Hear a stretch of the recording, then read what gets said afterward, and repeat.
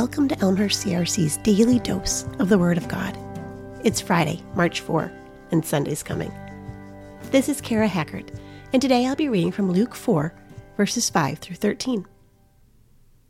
The devil led him up to a high place and showed him in an instant all the kingdoms of the world.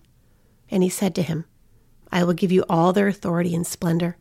It has been given to me, and I can give it to anyone I want to. If you worship me, it will all be yours.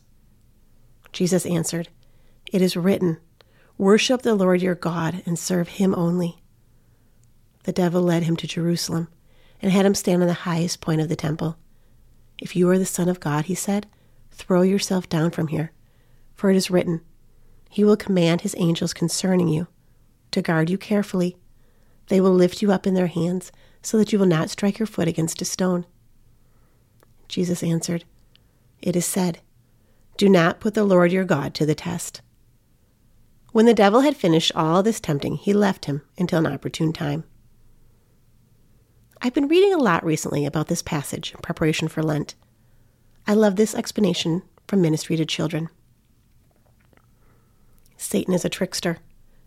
Throughout the Bible, we witness his ability to influence and infect people, but he cannot overcome the power of God. Jesus passed the test. He knew what he came to do and withstood Satan's schemes and lies. Now, since Christ took on flesh, this temptation was no easy task. This makes it all the more significant. Jesus can comprehend our difficulty and aid us when tempted. We know he's reliable because he suffered as well. He's been there. He knows and understands and is ready when we need him. And because Christ overcame temptation, we can take comfort even when we fail.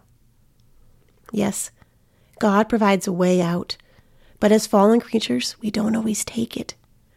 We still fall to temptation, but our Savior did not. His defeat of Satan is the reason we can hope and have relief in what he did. As we see the temptation, we are assured that Jesus has already taken the test for us and passed. As we prepare for Lent, we ready our hearts for a time of thoughtfulness and put our devotion back on God and away from distraction. Let's pray. Dear Heavenly Father, please help us focus on your word and your truth. When we are faced with lies and temptation, help us remember that you understand and you are right here with us, strengthening us.